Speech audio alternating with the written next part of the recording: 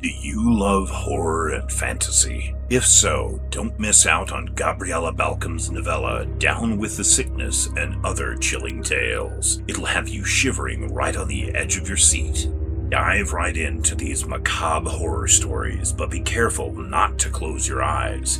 Evil lurks unseen, supernatural beings keep watch, and monsters lie in wait. Some plot vengeance while others crave human flesh.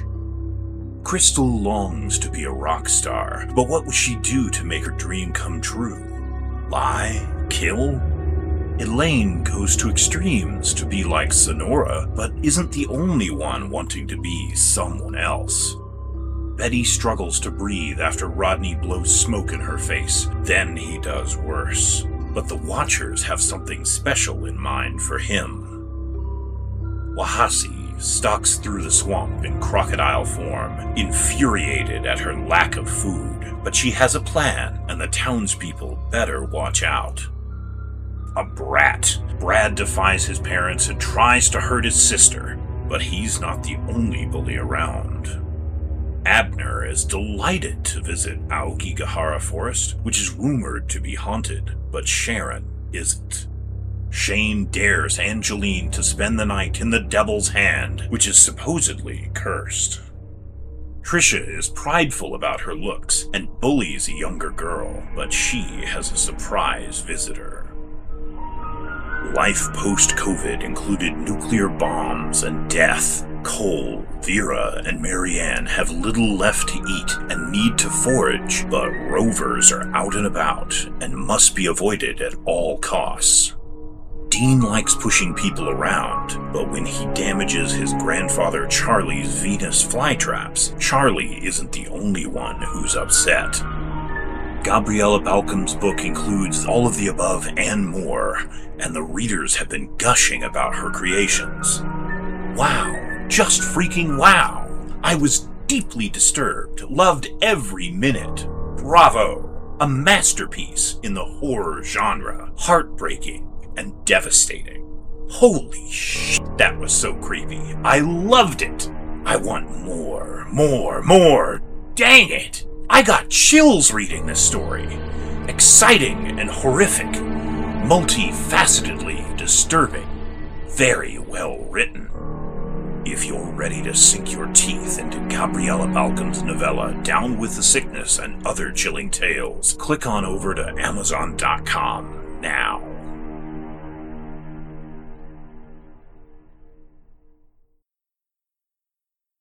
And now, enjoy this free JZO Modcast show.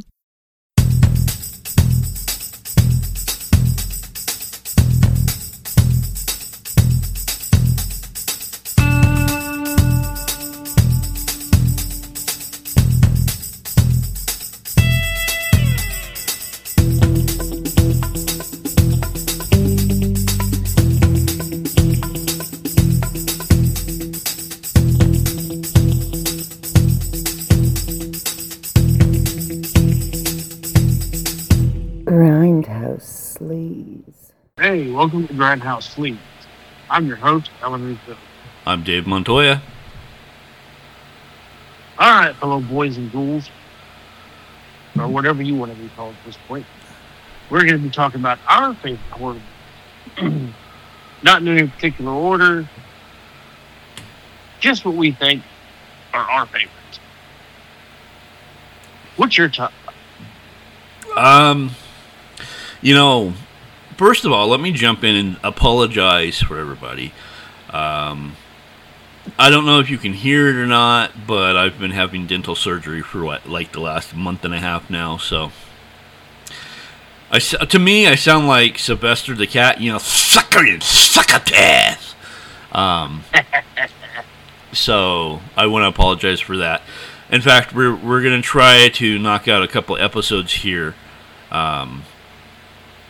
this turnaround, because on Friday I go in for my final bit of surgery, and then it's the healing process. So I'll probably be out for another month and a half. So I just wanted to apologize to everybody, and I also wanted to thank Russo, and I both want to thank everybody for making Grindhouse Sleaze, even though we didn't record a single episode in August, was the number one played, downloaded podcast on the Jazo Modcast podcast network, which was pretty damn awesome if you really think about it. Exactly. So, with that all being said, my favorite all-time horror movie, and this is not going to come to a surprise as Russo, is Nightmare on Elm Street Part 3, The Dream Warriors. It's, Go ahead. No, I'm agreeing with you. That's a good one. It was a tie between Part 3 and Part 4, and the only reason why, I'm just being completely honest, Part 4 was even in the high, it would be like maybe number 2 as far as like my favorite Nightmare on Elm Street movie, was because we had an opportunity to work with Lisa Wilcox, who is Alice in Nightmare on Elm Street 4 and 5. And just getting to know her outside of the character, she's just a wonderful lady. And to me, that kind of elevated the movie even more so than before I got to know her. But for Nightmare on Elm Street 3 Dream Warriors, to me, it came out in, 87, I believe? Something like that? Something like that. And back then, kids, you didn't have to worry about, being offended or being too scared. You entered at your own risk. And there was lots of sexual innuendos, and there was so much death and carnage. Now, mind you, I had seen the original Nightmare on Elm Street when I was 7, so I was already scarred up by the time Part 3 rolled around. And the marionette. Do you remember that scene, the marionette, where it turned into... Yeah, that was like perfect. That was what kind of like cemented the idea of me being a Nightmare on Elm Street fan. And in fact, I'm kind of surprised because my girl's birthday, both of them are September babies. And my oldest girl, she actually asked me today, because I have a Nightmare on Elm Street windbreaker.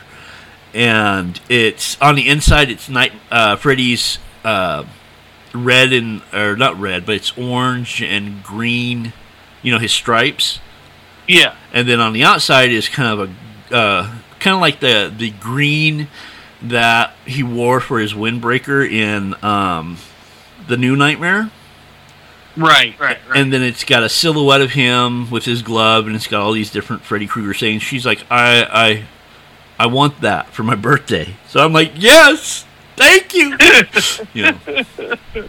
Exactly. Go ahead. All right, I will say this about Part 3. I believe Part 3 should have been Part 2, just to be honest. I agree. Because it's a continuation of Part 1. It really is. Don't get me wrong, Part 2 wasn't bad for what it was. Right. Yeah, we talked about that before. Right. But, you brought back Nancy, you brought back her dad, and everything else. So, with Part 2, I don't know, it was one of those, it was a decent sequel, but when you start bringing back your original characters in Part 3, it made it that much better. I agree. Because it is a continuation of Part 1. You get a little bit more info on Freddy and, what happened to his body, the whole 9 yards. And, they tell you they're the last of the Elm Street children, which makes sense. Because, it's such a small group and not, and they're not all friends. They're all in the insane asylum. Right. Trying to figure out what's going on with them. And then Nancy comes in and she knows exactly what's going on. and it kind of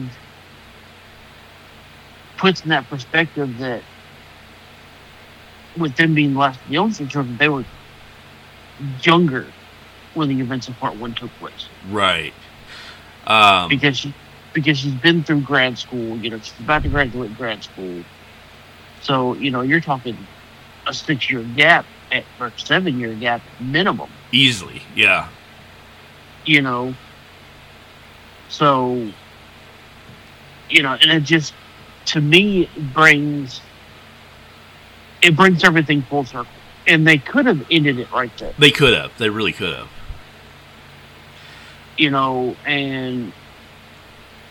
But then at the same time, you get into part 4, and the last of the survivors are what bring it back, which continues into part 4. Now, which is a great concept.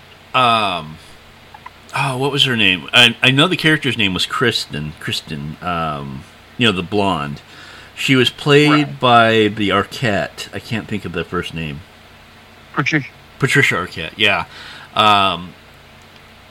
I felt part 3, obviously it's Patricia Arquette, so she brought it more. She brought the character more to the table than the secondary one. Right. And I know a lot of people actually disagree with me. They prefer the Kristen in the part 4 over Patricia Arquette. Which is Tuesday night. But I preferred this version of her as well.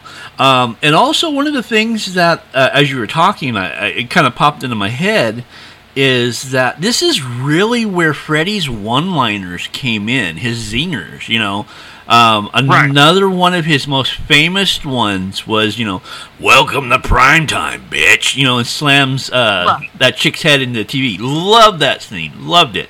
Right. It was solid writing. I think the disconnect, because Wes Craven wasn't involved in part 2. But he was an executive producer in part 3, and he was the script overseer as well. So that's where I agree with you as far as like the sequel. This should have been the part 2, and just my generalized disappointment as a child when part 2 came out, because part 1, is still probably out of all of them the scariest. Right. Then you've got that disconnect with part 2, and then part 3 is coming out, and you kind of have that idea. Okay, well, part 2 wasn't that good, so part 3 is not going to be that good. And back in the 80s, that circulation of sequels aren't generally as good as the original kind of thing. Of course, until we got to the 80s, and just about every single sequel was better than the 80s, or than the original. And then when part 3 came out, and you were expecting something less quality, and you get hit with the gold that is part 3, you're just like, whoa, this. Right. And go ahead. And here's the thing with part 2. Part 2, they threw it together, and I was reading on this, but they threw it together to capitalize on part 1. Because part 1, it was a sleeper hit, it was gold. Right. So they're like, okay, let's hurry up and do a sequel, and that's what they came with. And I'm like, it's not bad. Mark Patton did a wonderful job in his role. I will give him that. Yes. And he made a comment on his, I guess, documentary, that I'm Scream Queen. Yeah, I saw that. That's a good documentary. Yeah, and that was a great insight on part 2. And, you didn't realize as a child all the gay innuendos. You really don't.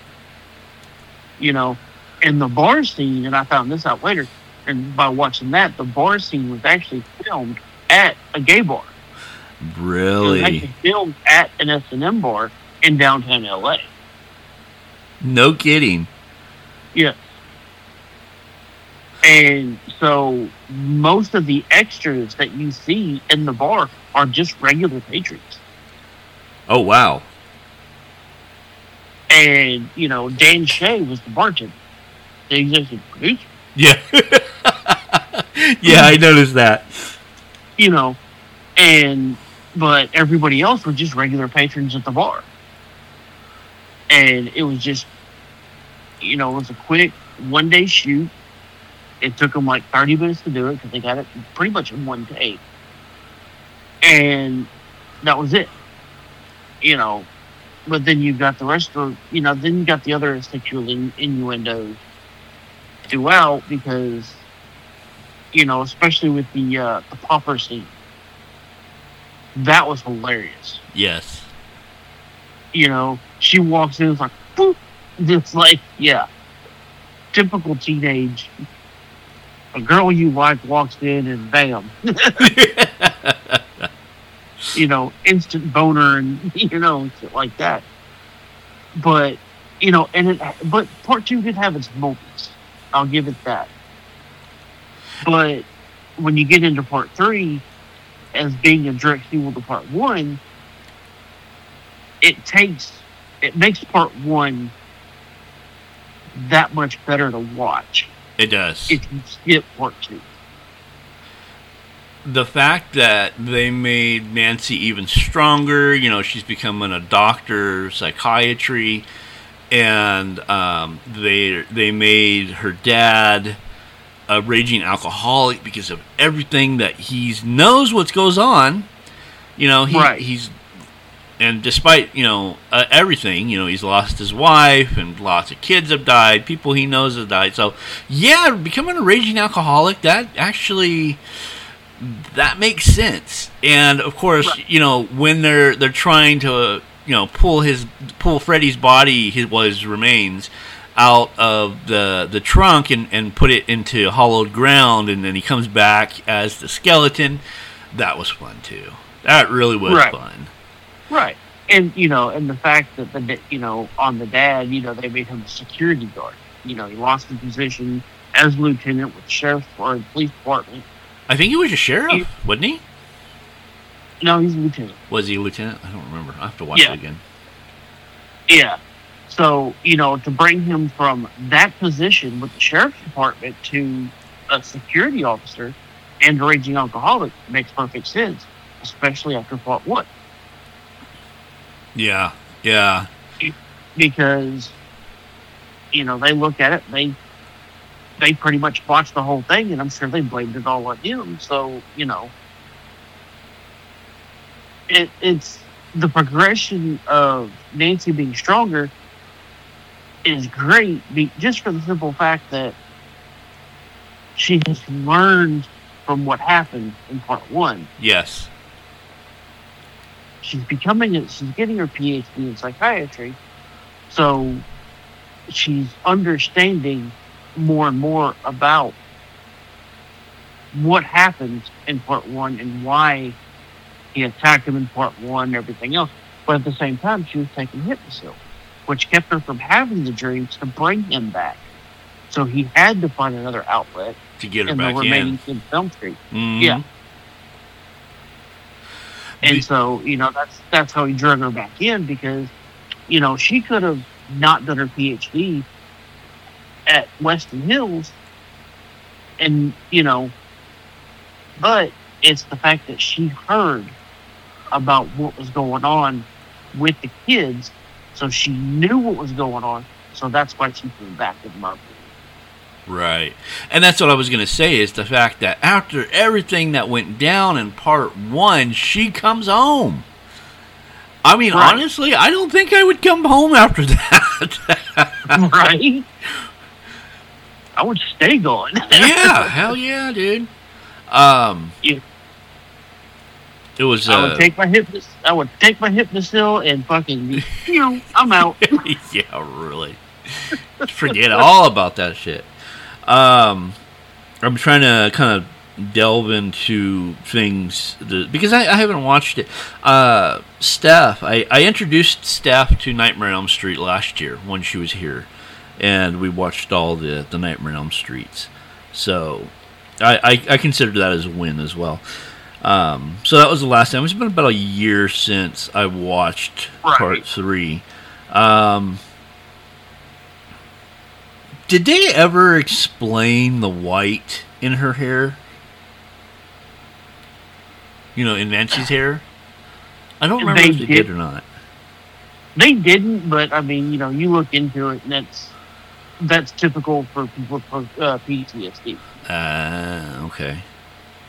Yeah. So, I mean, and they lose certain parts of their hair, shit like that. You know, due to it's trauma induced. So. Speaking of trauma, the only person that didn't get killed, I felt like should have got killed, was Nurse Cratchit. I don't even know what her name was, but you know who I'm talking about. That bitchy ass nurse that that was against Nancy from the get go. Oh, you mean the doctor, the other doctor? Was it a doctor? I thought it was a nurse. Yeah, no, she was a doctor. Yeah, she should have died. Yeah, but she that did. in the order. Her in the order. Oh, Lawrence Fishburne. No, not that one. The other one, the one that kept telling the one that he's got the keys to heaven. Oh yeah. The one with the glasses. No, he didn't have glasses. Yeah, he had glasses. He had white glasses, didn't he? Or am I mixing up movies? Yeah, I think you're mixing up movies. He's the one that kept telling the one that was that used to be the junkie. He was trying to get her high on, the pills. Yeah, because he had the keys to the pharmacy or whatever. That's right. Yeah, I think he should have died too. Lawrence Fishburne, nah, he was a great character. Yeah, he was. Well, he was just a good old CNA. We can relate to that shit. Right. But I mean, I understand, it was about the kids and all that stuff, but there's a couple of adults that could have got, they could have got whacked. In my opinion. I mean, overall, it was a great sequel. It was. It really was. Before I hand it over to you, what do you think about the rumors online? I don't know if you've heard them on like TikTok and Instagram and stuff. It was just a fan theory, and they were saying that Freddy Krueger was innocent, and that the Springwood slasher was actually Nancy's mom because she's the one that actually had the glove, and the husband was the sheriff, so he covered it all up, and it was easily blamed on Freddy Krueger, and that Freddy actually came back for revenge for being killed innocently, but by the time he killed the mother, he was so far into his, the evil spirit kind of thing, he couldn't stop, and he became what he was accused of originally. And they're actually, I guess they're talking about making that movie.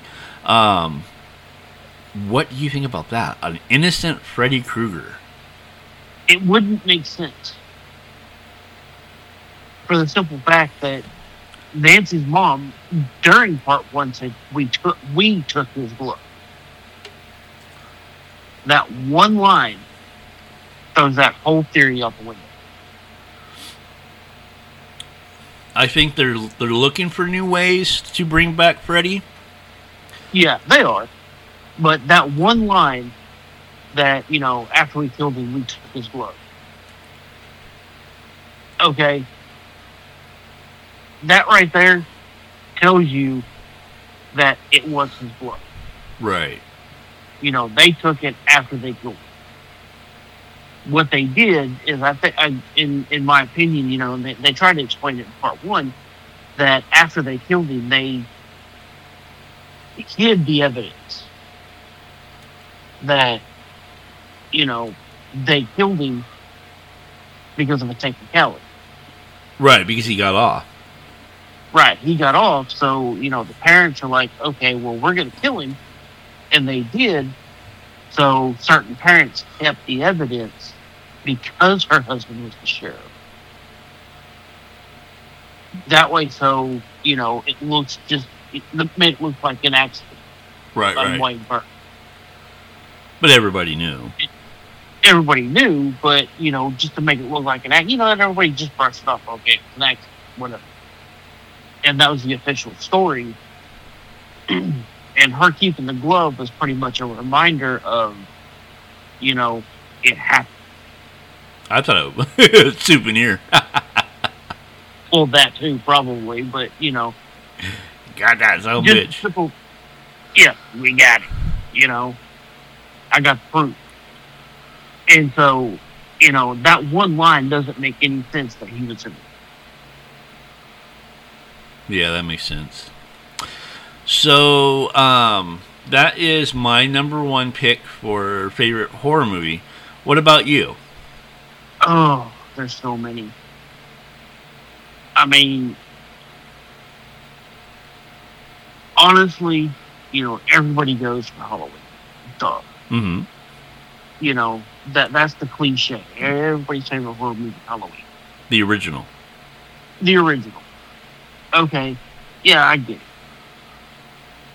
Mine, and it's, I wouldn't really say it's my top, but it's definitely in the running, is Friday the 13th, the original. Interesting. Okay. Just for the simple fact that, you don't know who the killer is until the very end. It's, because there's a lot of aspects to it that, you kind of hear along the way, the camp is doomed and all this stuff. And, you hear about the drowning and right, that kind of thing. But you don't know who the killer is until until right there at the very end when you find out it's his mother. Yeah, which is probably one of the best twists there is in horror cinema.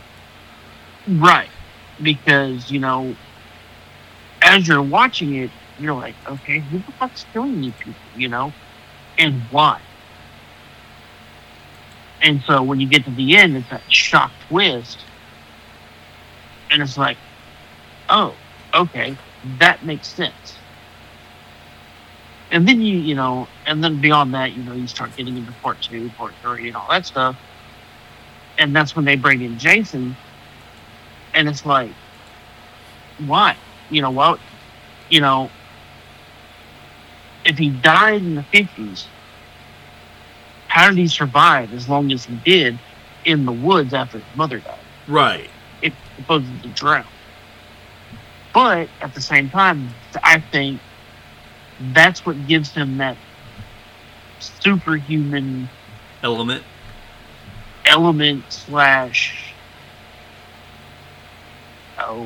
what is my word for it?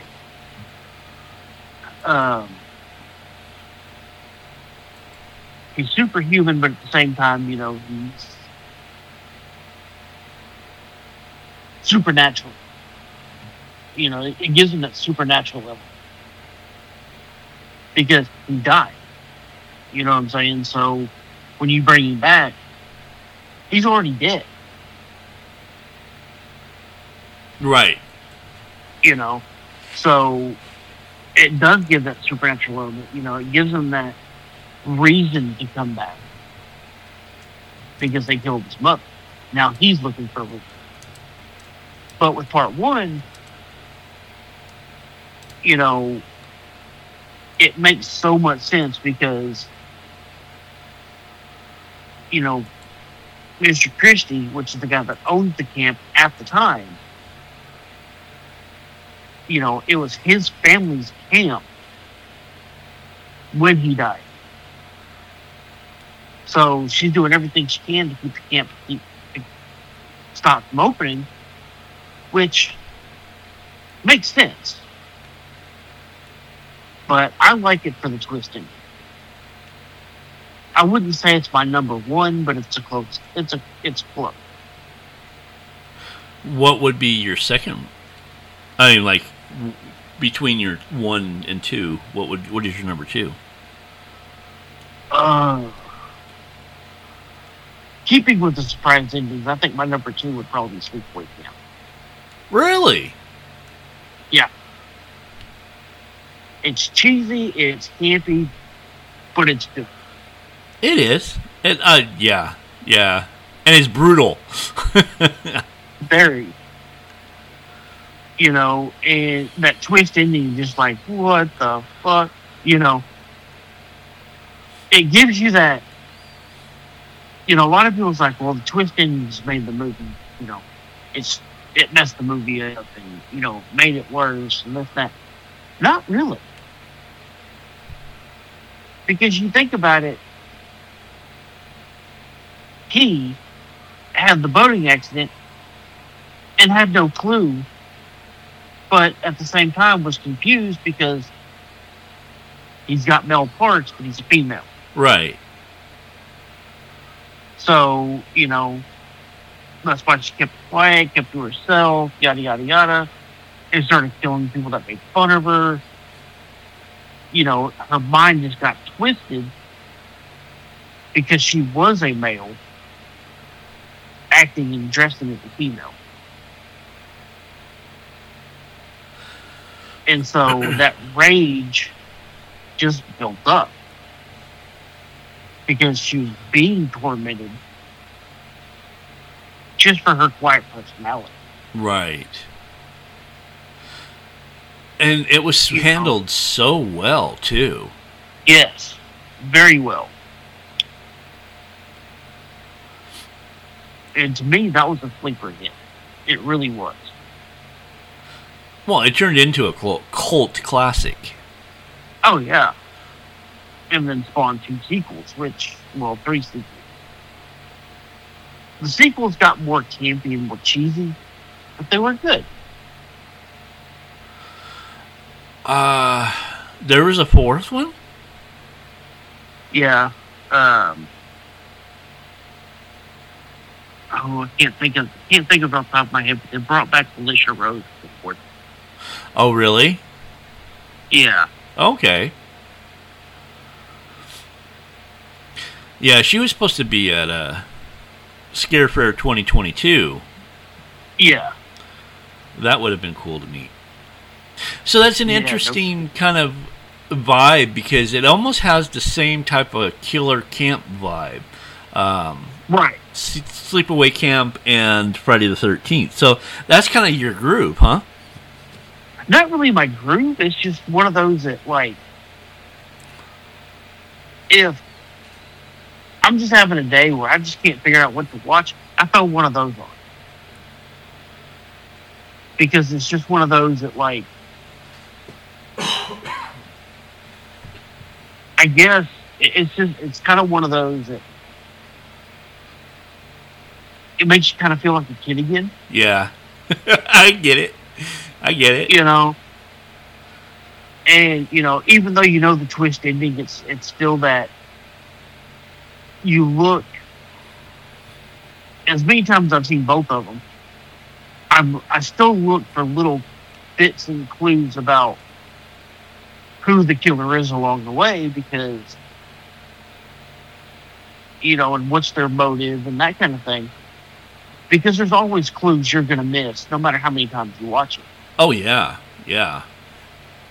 And, that's just one of those things where it's like, you keep looking for those clues that maybe you missed the time before. But another one of my top 3, and it's tied with second place for the most part, is Return of the Living Dead. Oh, yeah. Yeah. I mean, you got to go with your traditional zombie. You got to have your traditional zombie. You got to keep it in the family. Exactly. No kidding. Because, doing my family history, I am related to John Russo. Yeah, that's what I was saying. Keep it in the Yeah. Right. Along with the Russo brothers, and a few others. And so, when it comes to zombie films in general, I liked Night of the Living Dead. I like Day of the Dead. I like Dawn of the Dead. They were really well done. And it was supposed to be a trilogy. And they kind of made it that way. But with Dawn of the Dead, it's like they didn't kill all the zombies in Night of the Living Dead. Right. And so the outbreak is still continuing along the way, and that's where Dawn of the Dead comes in. Which is great. But Return of the Living Dead, I love it for the simple fact it's got that campy comedy to it in certain parts. Yeah. It kind of goes along with Night of the Living Dead, they tell you how it ended, shit like that. They got the bodies, they put them in these barrels, and they were able to contain them. But then you've got that aspect of the army fucked up, brought some of the barrels there, and then you got the two idiots that go down there and smash the barrel. Yeah. Which you never should have done, but... Need the movie. Right, movies. But at the same time, they go into that, little track of, Night of the Living Dead was a true story. So, they just changed all the facts around, yada, yada, yada. Right. And it gives it that great, to me, it gives it a great process of being a sequel to Night of the Living Dead. I get that. Absolutely. It worked. Yeah, it works because they were like, okay, well, they were able to get all the bodies and store them. So now here you are, 20 years later, and that's why the zombie apocalypse never happened, like it did in Dawn of the Dead. I think one of the things also is that it brings an element from like George A. Romero's stuff was very serious, but Russo's stuff, there was always an element of this is fun. Yeah, it was fun to watch. And then you bring in the fact that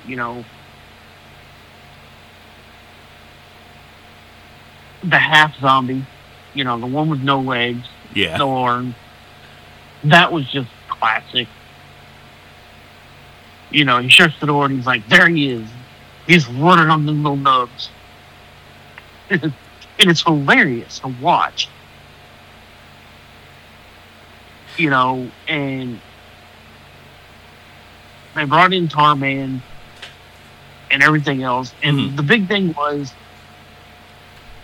they fucked up by burning the body and burning the split dogs.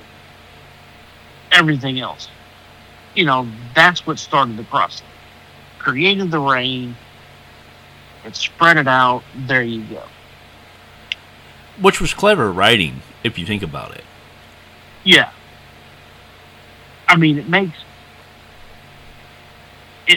the ambiance better. Instead of just, the fog floating or whatever across the cemetery.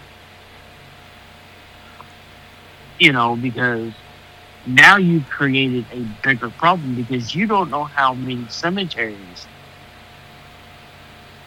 that rain was hit. It hit that one. Right. But how many other cemeteries are in the area of that rain? And did the rain move? Because it stayed raining there the whole time until almost the very end. So did that rain cloud move? And because you don't know that aspect. No. So you don't know exactly how many zombies there were out there because they focused on that one. And at the same time, I've done a little digging on Ernie. Oh, really? Yeah. Okay. Okay, he is actually when he moved, he was actually a Nazi. Really? There's a few things that actually point to it within the movie. The song he sings is a Nazi war chant. Really? Yes. Wow. It's a Nazi song. And when he's talking about the rain, he says something else, which is in German. And I don't remember exactly what the phrase is, but it's a Nazi phrase. He carries a Nazi Walther pistol.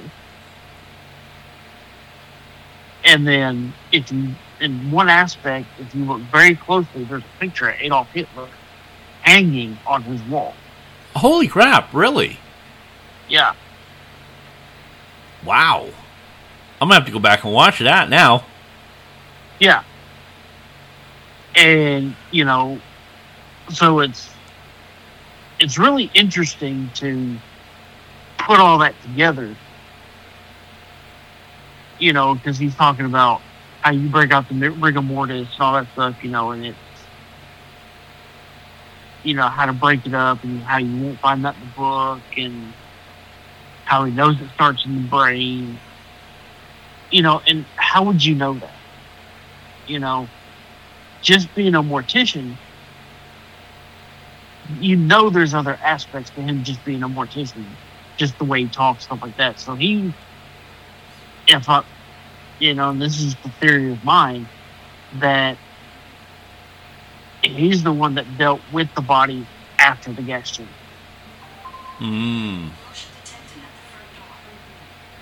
There's a homicide detective at the front door. I don't know if you heard that or not.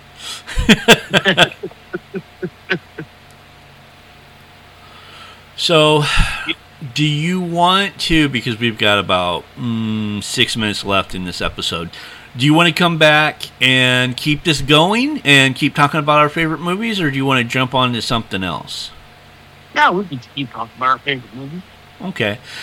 Yeah, because, for all the info you've given me, especially on this one, I'm going to have to go back and watch that, because that was in my top 5, actually. I think it was my 5th one. So that is pretty cool, especially the whole Nazi thing. I had no clue. Yeah. So I didn't know that until I didn't know that until I watched a few things, and it's like, oh, now that makes sense.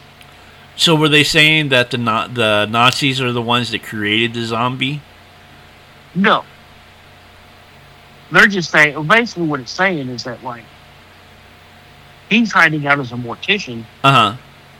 Because of his war crimes. Gotcha. Okay. Yeah. Interesting. But nonetheless, it makes you want to go back and watch it, because, like I was saying earlier, is there's a sense of fun to it. I don't know. Do you get that? Yes. I mean, there's that sense of fun, and, the whole thing, with the Linnea Quigley scene, dancing on the gravesite and stuff like that, it's kind of was that really necessary? But at the same time, it kind of makes her quote about being eaten alive, the fantasy of death, yeah, kind of makes it, an interesting plot twist. It was like because that's what happens to her. Yeah, it was like a foreboding. Yeah. almost like prophecy kind of thing. Yeah, it's like a foreshadow. Yeah, there we go. I was trying to think of that word. There you go. Thank you.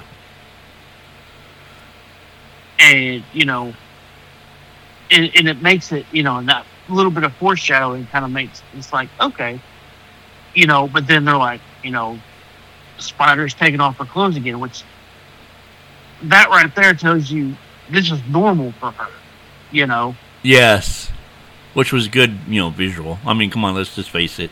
If you're a straight male or a gay female, it was good visual. Right? All the way around. Fun for everybody. Yeah. And the interesting part about that one is, at first, they didn't like the fact that they could see her pubes. Oh, really? They're like, there's no way we can get around that. So they made her shave. And then now you can see even more. So they used a prosthetic to cover it up. That's kind of ridiculous. Well, they did that so it could keep from getting X rated. Okay. Gotcha. But then a prosthetic just gave it an R rating. Yeah. Okay. Because you couldn't see anything other than their flesh. You couldn't see that. Right. The bits. Yeah. You couldn't see the nibbly bits.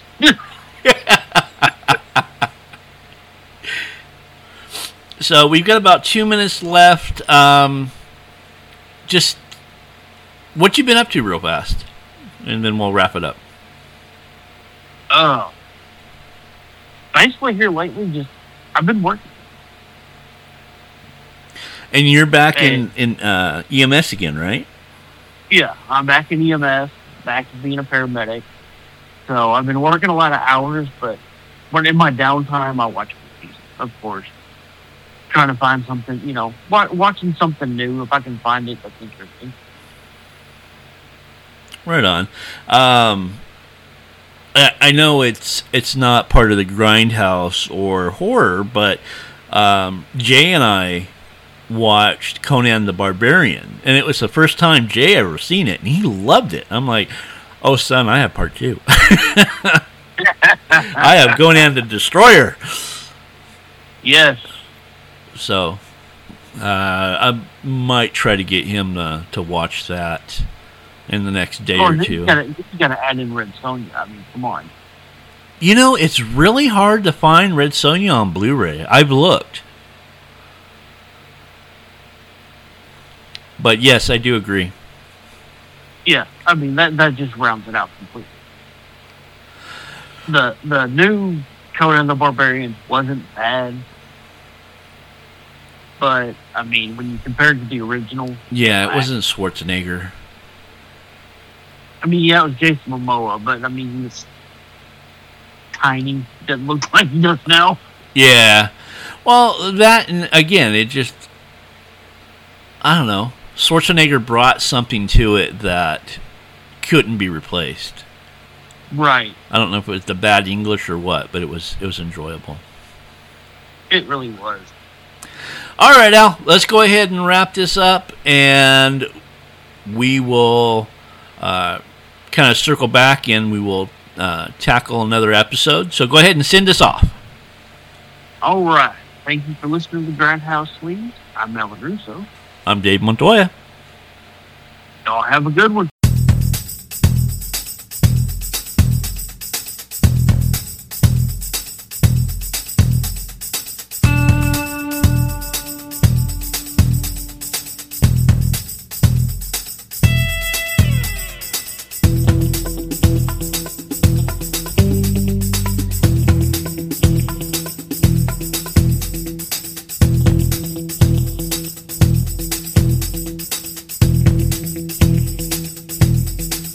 Grindhouse Sleaze.